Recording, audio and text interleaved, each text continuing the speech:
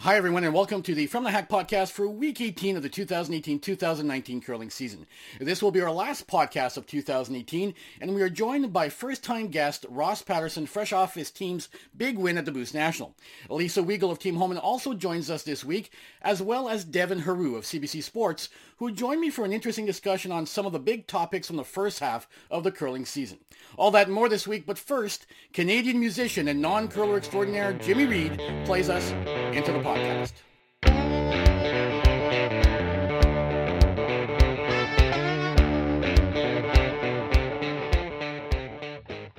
So before we get started, if you've ever wondered how they get those nice graphics into the ice at Grand Slams, at the World Championships, and at Nationals in Canada and the US, well, the answer is provided by Jet Ice, whose in-ice graphics from easy and textile logos to the world-famous Jet Ice Full House product are great ways for clubs to enhance the appearance of their ice and to generate much-needed additional sponsorship revenues. Easy and textile logos are the industry standard for high-quality logos and are a snap to install.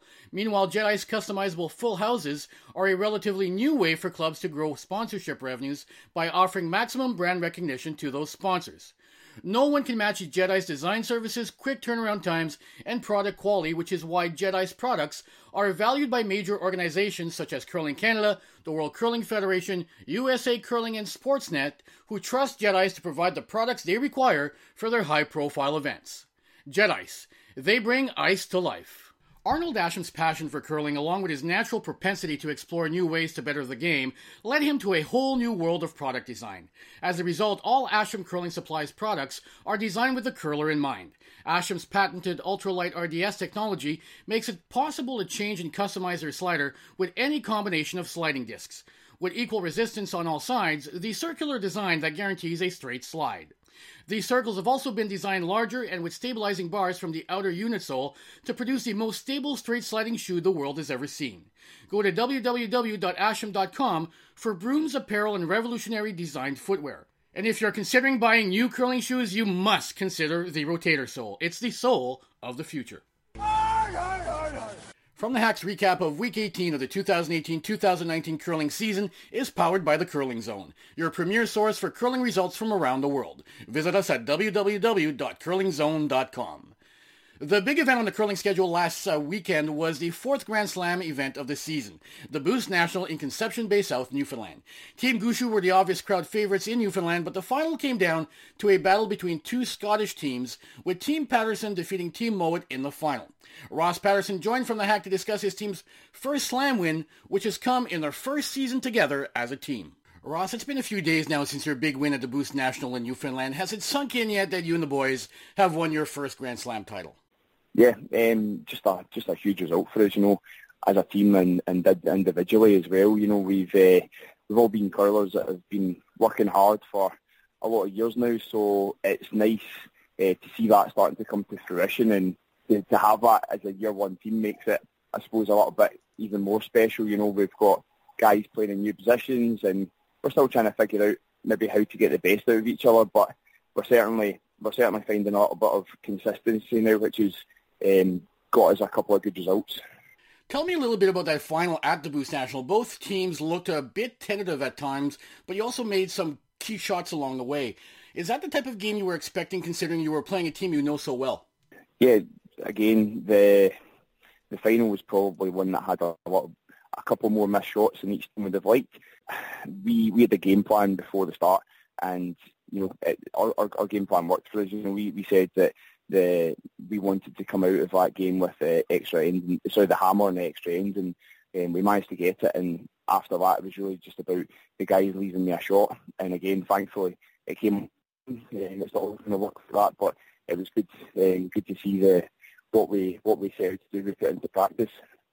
Are you surprised that you and the team have been able to perform so well in your first season together? Typically, when new teams are formed, the first season tends to be about developing chemistry, working on communication, getting to know each other's tendencies, etc. In your case, it certainly looks like you've been able to speed up that process a little bit. Yeah, I mean, I'd probably be lying if I said I wasn't a little bit surprised. But again, I've got a team who are working really hard. We put in a lot of hours. We've got a great national curling academy back in Stirling that we're using a lot. We've got access to great coaches. We've got our own team coach, Ian Tetley, who's joined us, and he's been a great addition as well. So, it's satisfying more than anything else, because we all know the work that we're putting in, and, to see the results following that it feels great, but at the same time, it feels like we're getting rewards for the effort that we're putting in.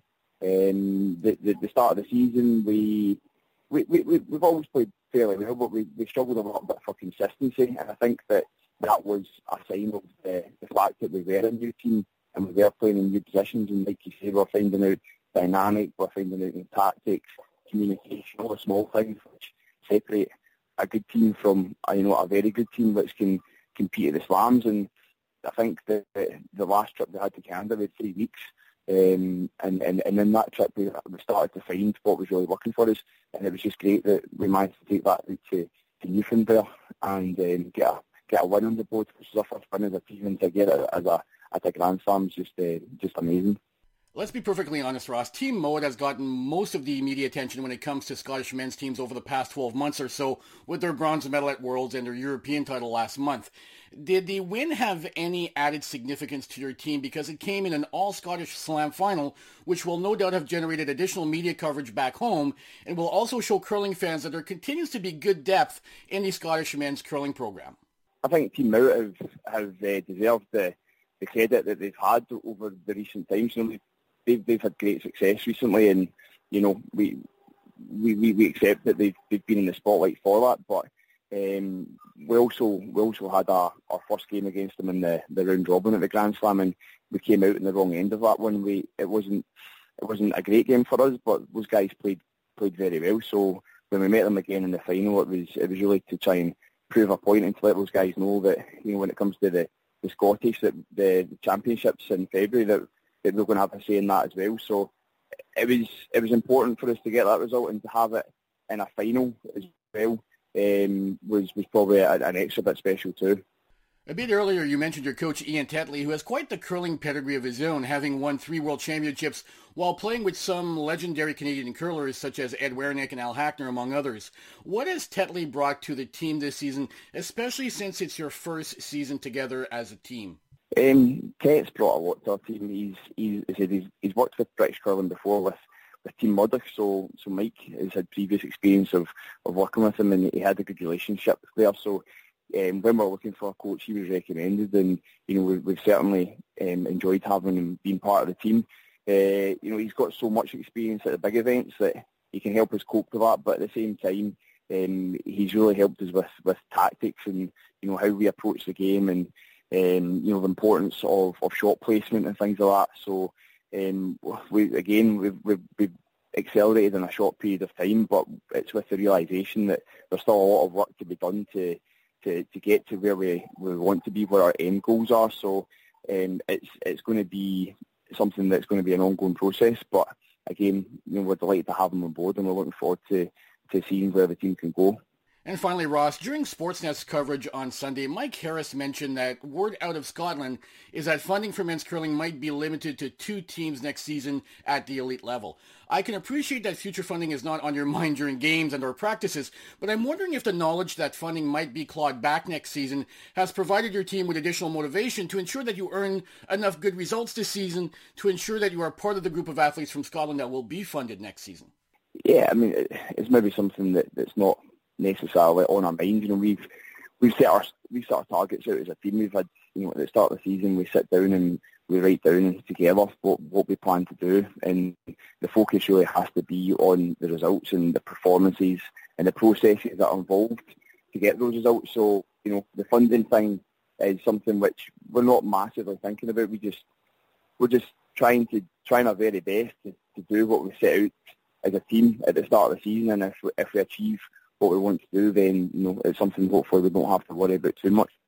The women's event at the Boost National came down to a matchup between Team Homan and Team Einarson, with Team Homan earning their 9th career Grand Slam title. Lisa Weigel of Team Homan joined from the Hack to discuss her team's performance at the Boost National and also to discuss Team Homan's exceptional start to the current season. Elisa, your team obviously played well at the Boost National in Conception Bay, South Newfoundland last weekend, losing only one game all week on the way to the title. It must have felt nice to play that well, especially since it came on the heels of the Canada Cup, which can be a bit of a grind from a scheduling perspective. Yeah, the Canada Cup is definitely a grind with 2 games a day and 10 games. So, flying straight to Newfoundland and then getting into a second event in a row. Sometimes your technical isn't quite where you want it to be, but we just really kind of plugged along and tried to play our best out there, and obviously super happy with our results at the Boost National. I'm just curious, both teams seem to be having a little bit of trouble early in the final on Sunday with the ice conditions. Had they changed much from what they were early in the week? And I ask that question because I often hear players talk about how the ice conditions change a little bit when there's only one game out on the ice as opposed to 4 or 5, depending on what venue you're in. Yeah, like you said, we always expect that the ice is going to be a little bit different when you're the only team out there, but we had found it pretty consistent throughout the week, at least to start. It was usually the same. It was timing the same in practice, and we found it would slow down a little bit as the game went on. So we were expecting that, and we just went out there and tried to take the ice for what it was and keep judging it and reevaluating it. And we had selected a set of rocks that we had really liked throughout the week. So, yeah, maybe it changed a little bit, but I think that's just, part of curling is just having to pick up on the ice conditions. How long does it typically take you and Joanne to pick up on any changes in the ice from, let's say, a previous draw or a previous day? Yeah, we're always kind of getting hog-to-hog times on the other team's rocks, and right from practice we're trying to figure out how the ice is running, what paths have been broken down, what a fresh path might feel like. So that's kind of a constant point of communication for the whole team. And then if we see something a little bit out of the ordinary, for example, in the fifth end, one of my rocks came up really short. And so to have the trust among the team for me to say, you know what, I think I felt like I threw the same weight I've been throwing. So then we can all buy in that maybe it's slowing down a little bit and make those adjustments based on that. So it's a lot of communication, a lot of trust in each other, and just, having that experience of seeing other teams' rocks and trying to pick up on that. For those of us watching, it became clear early in the game that Kerri Einarson was having a little bit of difficulty reading the ice during the final at the Boost National. Now, most elite players tell me that they usually stick to their game plan and worry about their own rocks and don't pay much attention to any difficulties the opponent might be having. But I'm wondering if your team discusses an opponent's apparent struggles in your huddles during TV timeouts between ends, perhaps tweaking your strategy to exploit whatever problem the opponent might be having that day. Yeah, we're definitely aware of that, but it's kind of like you said, we're really focused on ourselves and our own rock placement.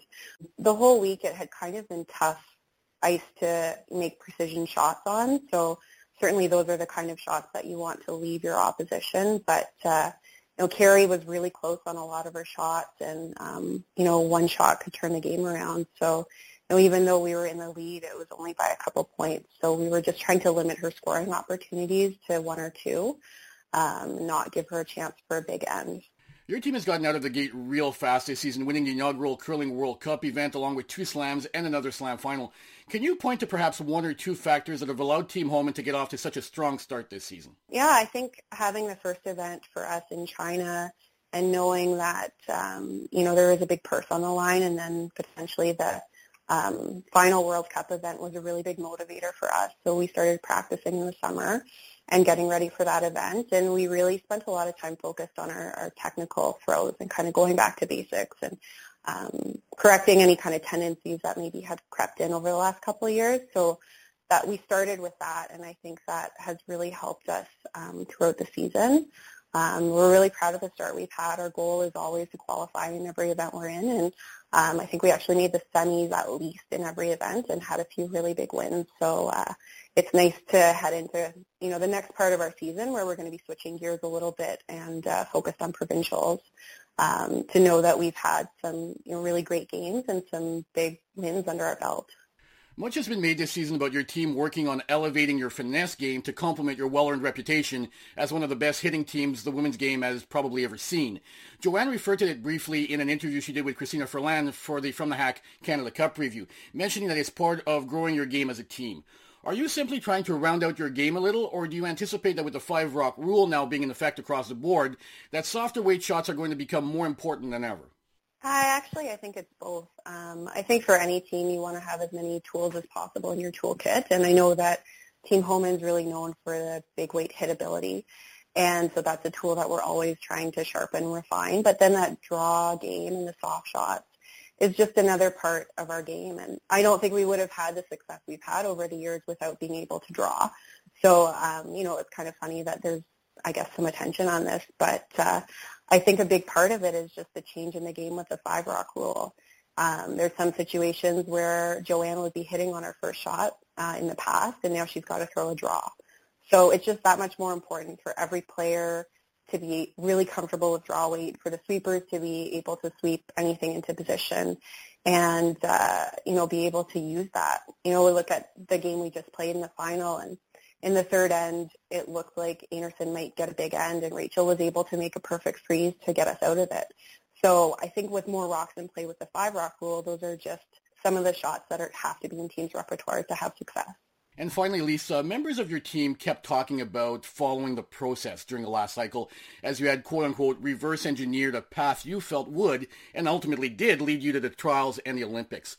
Now that you know what that path looks like and what it takes to reach that objective of getting to the Olympics, has it allowed you and your team to take those lessons learned and change your process for this cycle in a way that the team feels will benefit everyone both on and off the ice? Certainly last Olympic cycle, we took the lessons we learned from the previous one and spent a lot of time planning and figuring out what it was that we needed to do to be able to win the trials. And winning that is definitely one of the highlights of my curling career, something I will always look back on really fondly and I'm very proud of. So we know kind of what it takes to win the trials. And then obviously we didn't have the success we wanted at the Olympics. So that's a goal for our team is, throughout this next 4-year cycle to be able to win the trials again and get back to the Olympics and win that gold medal for Canada that we had set out to do.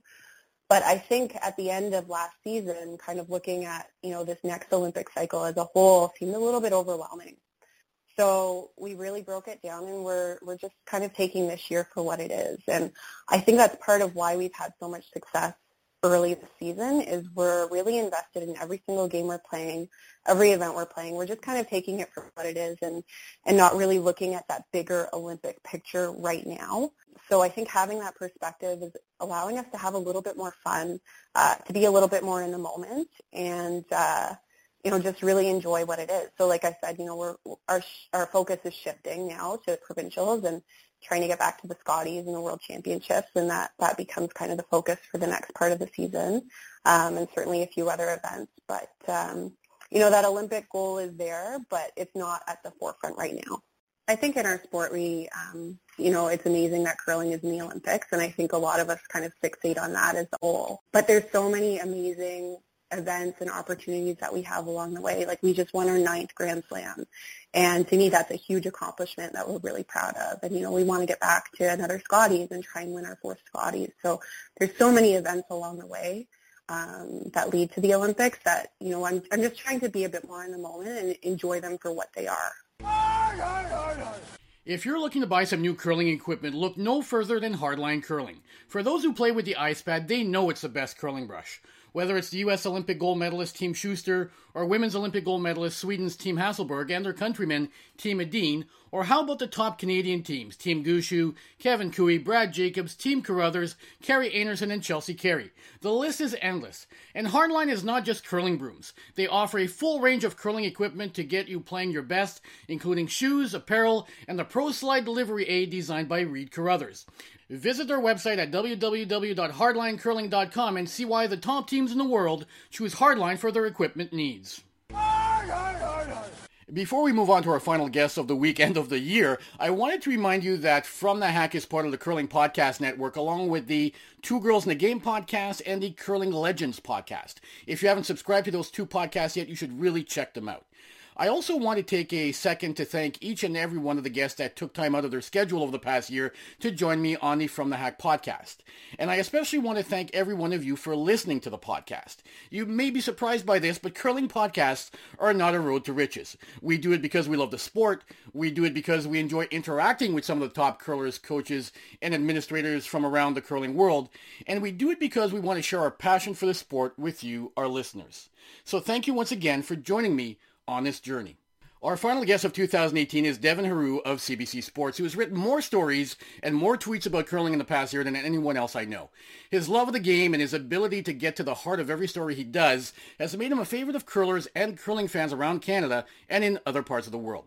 I'm not sure this interview will provide any drama or whether or not the audience will think it is lit, but as always, I enjoyed our discussion, and Devin provides his insider's insights to the various topics we touch on. Devin, I want to start with a team that has arguably had the best start of any Canadian curling team this season, and that's Team Homan. More than anything, I've been impressed with that team's resiliency this year. Here's a team that spent 4 years focused on qualifying for the 2018 Olympics, accomplished that goal with an emotional win in front of a home crowd in Ottawa at the Olympic trials, and then in Pyeongchang, where they were the heavy favorites, they, unfortunately for them, had a really bad week at a really bad time. That kind of disappointment could have destroyed some teams, but all they've done since then is finish last season with a win at the Champions Cup, followed that up by a win at the first ever Curling World Cup in China early this season, and then 2 more slam victories this season so far, and they've now surpassed Team Hasselborg for number 1 in the world rankings in a season where Team Hasselborg has been really good themselves. How impressed are you with Team Homan and about how they've rebounded from that bad week in Korea last February?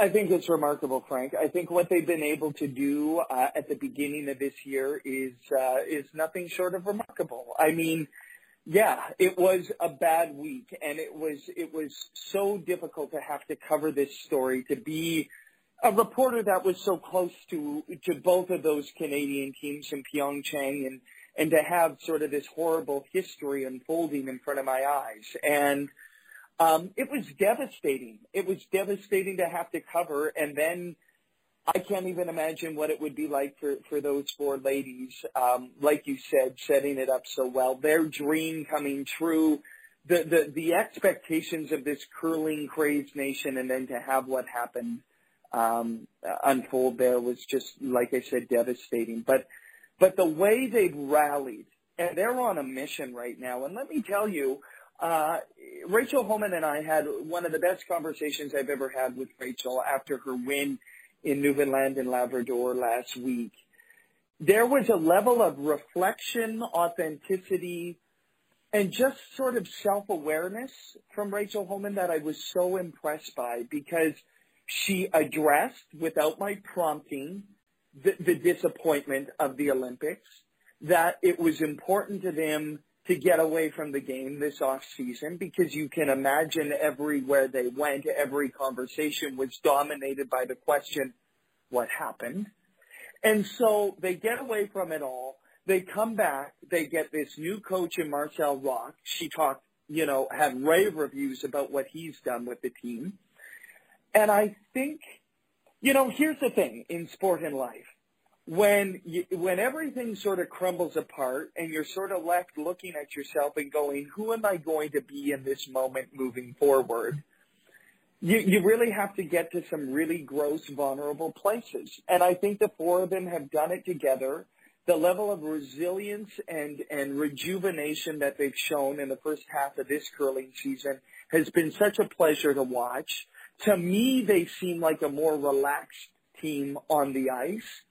And to me, they look like they have something to prove. That's probably a little bit unfair because they took a lot of heat they probably didn't deserve. But, man, they are on a roll right now, and I wouldn't want to be somebody that has to play them in the near future. And Rachel Homan also added, Frank, that she knows losses will be in their future. They're meeting that head on. And I think they're going to be a better team because of that they're removing the fear of defeat. And when that happens, I think curling teams can be invincible. The other team that has received a lot of attention early this season is Team Jacobs. They added Adam Kingsbury as their coach to help them with their mental approach both during and in between events earlier this season. Then they started the season with decent results, but then they laid an absolute egg at the Masters, going winless in that event. They rebounded quickly by winning the Tour Challenge a couple of weeks later. Then came the now infamous Red Deer incident involving Ryan Fry. Then Mark Kennedy steps in under difficult circumstances and they win the Canada Cup with him at 3rd. Do you think this current streak of really good play is sustainable for this team to perform at that level, especially in a year of transition for them, working with a new coach and tweaking their approach to the sport while also dealing with some of these off-ice issues that they've had to deal with? Well, I think they've had a disastrous last couple of years. Brad Jacobs told me that in Newfoundland and Labrador. And, you know, I think much like the Homan team, you kind of get to these breaking points, these points of no return, and you have to decide as a team and individually what you're going to do moving forward. They get Kingsbury. They all had rave reviews for Adam Kingsbury. They think that he's done magic for their team. And we know, and I won't get into it, but we know there's a debate about whether or not somebody of Kingsbury's background can help a curling team, you know, not your prototypical curling coach. And there's a divide within all that. I put that question to Jacobs. He smirked at me and he says, well, it's working for us, isn't it? Then you have the distraction, and of course I broke this story with Ryan Fry, and it shook the team. E.J. Harnden really opened up to me in the most vulnerable of ways in Conception Bay South, and just told me that, you know, he'd be lying if he said it wasn't difficult for them, and you know, it's been a galvanizing situation. Of course, they had the two players step in these last Bonspiels, but they want Ryan Fry back for the Grand Slam in North Battleford, and they're going to be meeting as a team over the holidays. But I think it's been these guys wear their emotions on their sleeve. And I think what Kingsbury has done is he's finally gotten these hyper-competitive guys to finally sort of take a breath, be intentional about the way they approach the game, be present in every moment on the ice, and remind themselves of every shot before every shot throughout a curling game. And isn't it a wonderful thing to see people who can be so caught up and swept away in the curling game now have this level of awareness and presence that they couldn't seem to reach? And it's a collective presence now. You can see it on the ice. They're reminding each other. I can't remember a time that I've seen Brad Jacobs and those guys more relaxed. Even the tone of their voice, their body language, the way I talked to Brad Jacobs in an interview after the game, his tone, his demeanor, it was almost to me like he felt like he had something to prove in those post-game interviews. That's all gone. I don't want to delve into, you know, the psychology around ego and all of these things, but Kingsbury has these guys so dialed in. They're such a tight team right now. The Fry situation has been difficult. They're in constant contact with him. I know Ryan is working very hard on his personal growth behind the scenes. And I fully expect these guys to come back as a team, as a cohesive unit at the Grand Slam in North Battleford. And I think they're going to be a different team. I really do. They had to have some really gross things have to happen, a breaking point, but they're coming together with the guidance of Adam Kingsbury. And I always like to believe, and I think a lot of people do, that things happen for a reason. Could you have had a more pressure-packed and stressful situation than the Fry situation, but then have the more steady guiding hand of Kingsbury to help a team through it? So these guys will come back more focused than ever. I think they're going to be just fine, and I think this is a pivotal moment for them, one that at the time was painful and difficult, but one I think this team is going to look back on as a real blessing. There was a bunch of experienced curling observers that frowned late last season when word got out that Kerry Anderson had put together a team that included three players, Val Sweeting, Shannon Burchard, and Brianne Meilleur, who skipped their own teams last season. At best, people thought it would take the team at least a year to gel as players got used to new positions. What most people did not know was that this team was all in from the outset. They worked on team building and accepting roles during the offseason. The front end increased their training so that they would be effective sweepers.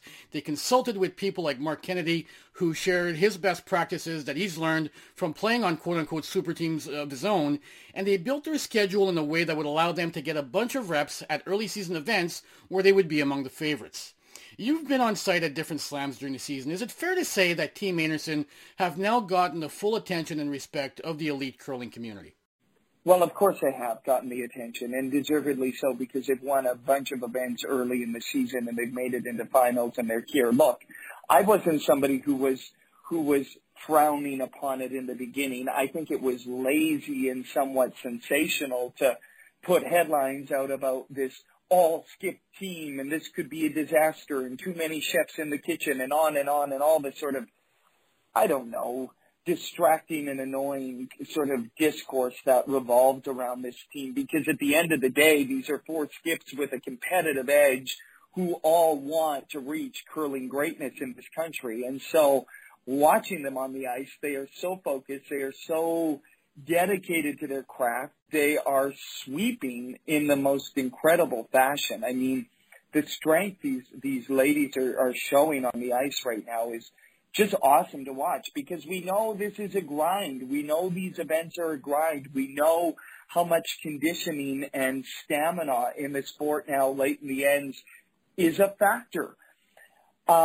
One of the conversations, if there was a knock against this incredible team, and who knows, maybe we were watching a Scotties final preview when we saw Homan and Einarson play in this last Grand Slam final, which, by the way, was a bad day at the office for Carrie Einarson, and it was so nice to see her, Frank, have a joking sort of attitude at one point in the final. I think she made a beautiful draw, and she laughed with Shannon and Brianne and said, I finally made a shot, so she could have some awareness. But the one knock I would hear is that maybe because they are all skips, it's hard for Carrie to really grab the reins at pivotal moments, if you know what I mean. Like when there are these pressure-packed situations and you do have 4 skips who may have 4 different ideas of what will happen, that might be the one time, because I think they've communicated really well to let it be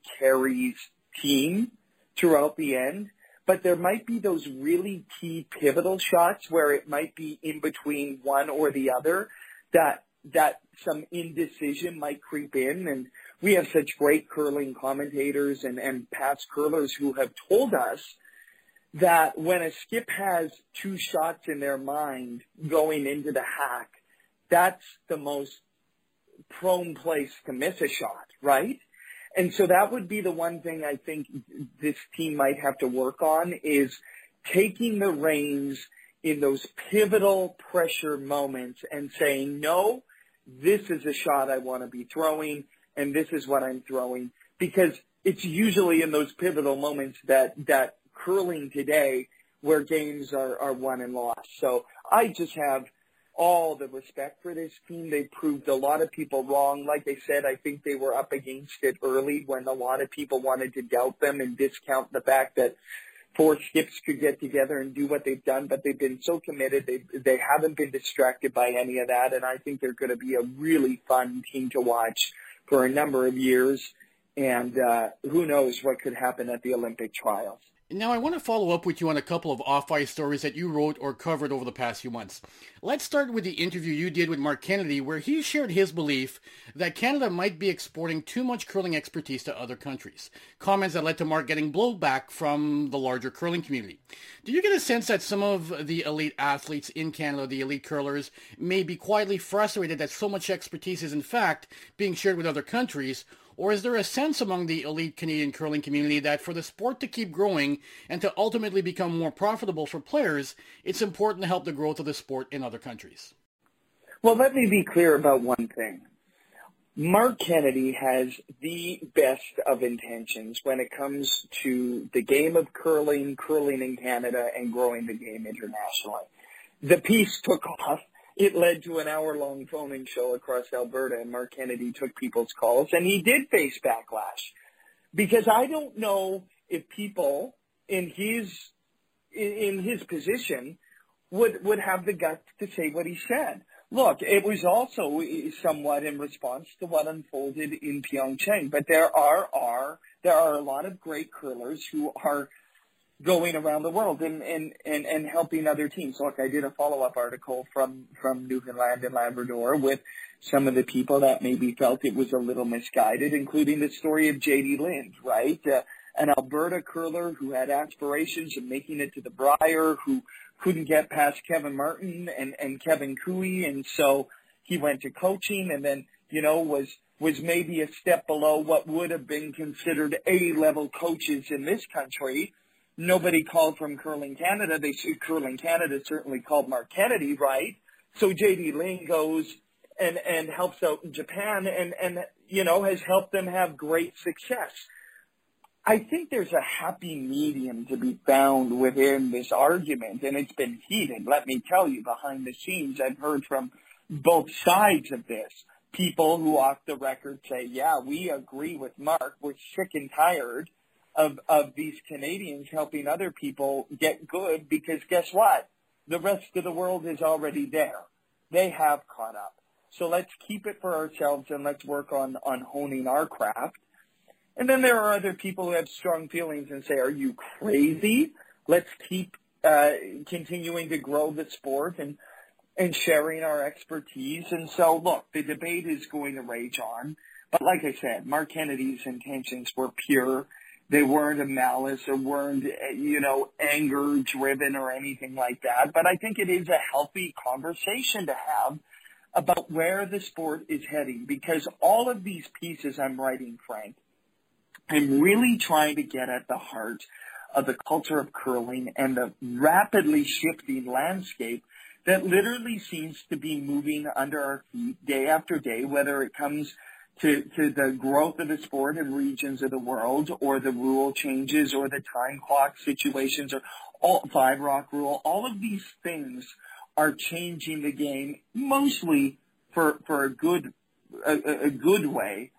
But Canada's role in it has been impactful, maybe to the detriment of hauling in more medals, but the game has certainly evolved thanks to Canada. Devin, you obviously cover many different sports for the CBC, and one issue that has been at the forefront throughout 2018 has been the fact that many courageous athletes, most of them women, have come forward to share their stories of abuse at the hands of authority figures, be it coaches or sports administrators. It's found its way into the curling community recently with Korea's Olympic silver medal winning Garlic Girls with Eun Jung Kim and her team accusing a senior official at the Korean Curling Federation of verbal abuse and of violating their human rights.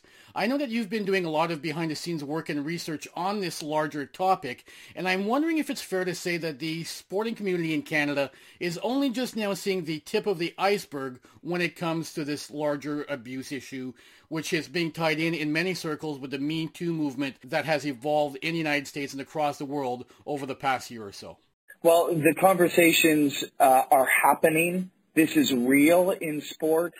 Some have gone as far as saying this is a Me Too movement in sports that's unfolding in front of our eyes, and a lot of these difficult conversations are happening. I mean, whether it's the Garlic Girls and their allegations of abuse, hazing, and Daniel Carcillo coming forward with some of his stories, and then some of the work I've been doing behind the scenes for the last 6 months looking at sexual assault in amateur and high-performance sport in this country. It's here, and no sport is immune. And so when we have these allegations and when we have people come forward and share these things and report these things, it's an important step not only in moving sport forward and creating safe spaces for these athletes, but more importantly for the athletes themselves. Because at the heart of all of this, Frank, is the powerful and complicated dynamic relationship between coach and athlete, or official and athlete. Whoever holds the keys to the future of athletes is in a privileged, powerful position. And when that happens, and when you know that your athletic dreams are literally at the hands of one or two people, that's when bad things happen. And that's what sport is trying to move away from, and that's what the Sport Minister of Canada is trying to do, is to have reporting balances and checks and balances and infrastructure to ensure that these things don't happen. It happens at a very high level, like the Olympic level, but it also happens, and our investigation is showing this, at grassroots level. And so there is so much work to be done. But to think that any of these people, especially in the place of sport when you have this privileged and complex relationship existing, to think that it doesn't happen here is just ludicrous. We had the pivotal case of Sheldon Kennedy, Theo Fleury, Graham James 20 years ago, we're looking at what's happened since. And this just reaffirms the Garlic Girls story, that it's still happening today in sport, and still a lot more work needs to be done. And finally, Devin, it seems like each year, people like you and I that get to follow quite a bit of curling are lucky enough to stumble on a few very good, if unexpected, stories. For me this year, one of the better stories in the sport of curling came in the form of a young curler who is yet to play in very many bonspiels, but who has gotten a lot of attention from the curling community this season, not so much for her curling exploits, but for an impressive YouTube curling show she hosted and developed starting this season. I remember sending you a DM after coming across the first episode of Christina Furlan's Lazy Handle Show, an episode that you had also come across, and before she probably knew what hit her, the two of you were hanging out at the Canadian Sports Awards in Ottawa. She was interviewing Joanne Courtney and Ben Hebert for my From the Hack Canada Cup preview, and then the World Curling Federation brought her to the second leg of the Curling World Cup in Omaha, Nebraska, where she got to interview Olympic champions Anna Hasselberg and John Schuster, among others. Maybe it's because she was living in an experience that I would have liked to experience when I was her age, but her story, her YouTube show, and the way she was welcomed by the curling community, certainly, at least from my perspective, was one of the feel-good curling stories of the year. Remember it's when, Katrina. It's really been something to watch her mature as a commentator, mature as a person, get these exquisite opportunities to put herself out there. Of course, her and I got to spend a bunch of time together in Ottawa at the Canadian Sport Awards and have some fun. And she knows more about the game and more about the players than I do. I'm okay with admitting that. And then, of course, this latest trip to Omaha and meeting all her favorites there, and she's starry-eyed. It is what her story, what's unfolded, the way we have welcomed her, the way the curlers and the curling world has welcomed her, is so quintessentially Canadian and so quintessentially curling, right? Somebody that starts off with its dream of having this Lazy Handle show, and it just takes off. And, you know, to have Olympic champions, world champions, Briar, Scotties, all these people just go and be cool and spend time with her and give her autographed jerseys and all these things and take time. I mean, this is going to be things she remembers for the rest of her life. And for me, it was like a highlight of so many highlights of this year. And this is a cheap plug for me, but next year on CBC Sports, you're going to see my top 10 curling moments of the year. And this has really been a remarkable year for the sport. I think it just continues to grow. And I think Katrina Furlan can be, she didn't make the top 10 list because I could have done a top 20 list, but she's part of that. And in a lot of ways, Frank, it reminded me of myself at the 2004 Briar at my first CBC internship, and going and being around Jeff Stoughton and Russ Howard and Mark Dacey and Randy Furby and remembering what that meant to me. And you know, you lose appreciation when it's you in that position because you really don't know how much it meant. But boy, I can remember being starry-eyed around those guys and holding the microphone and remembering how badly I wanted to continue to do this.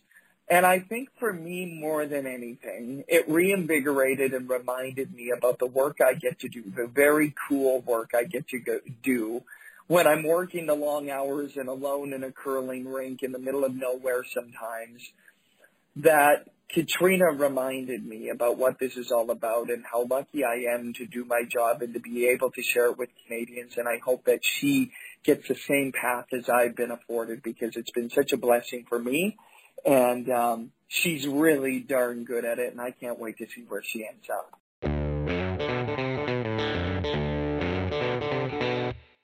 And that does it for the From the Hack podcast for 2018. A big thank you to each of our guests and to all of you for listening. I'm Frank Rock, and this is From the Hack.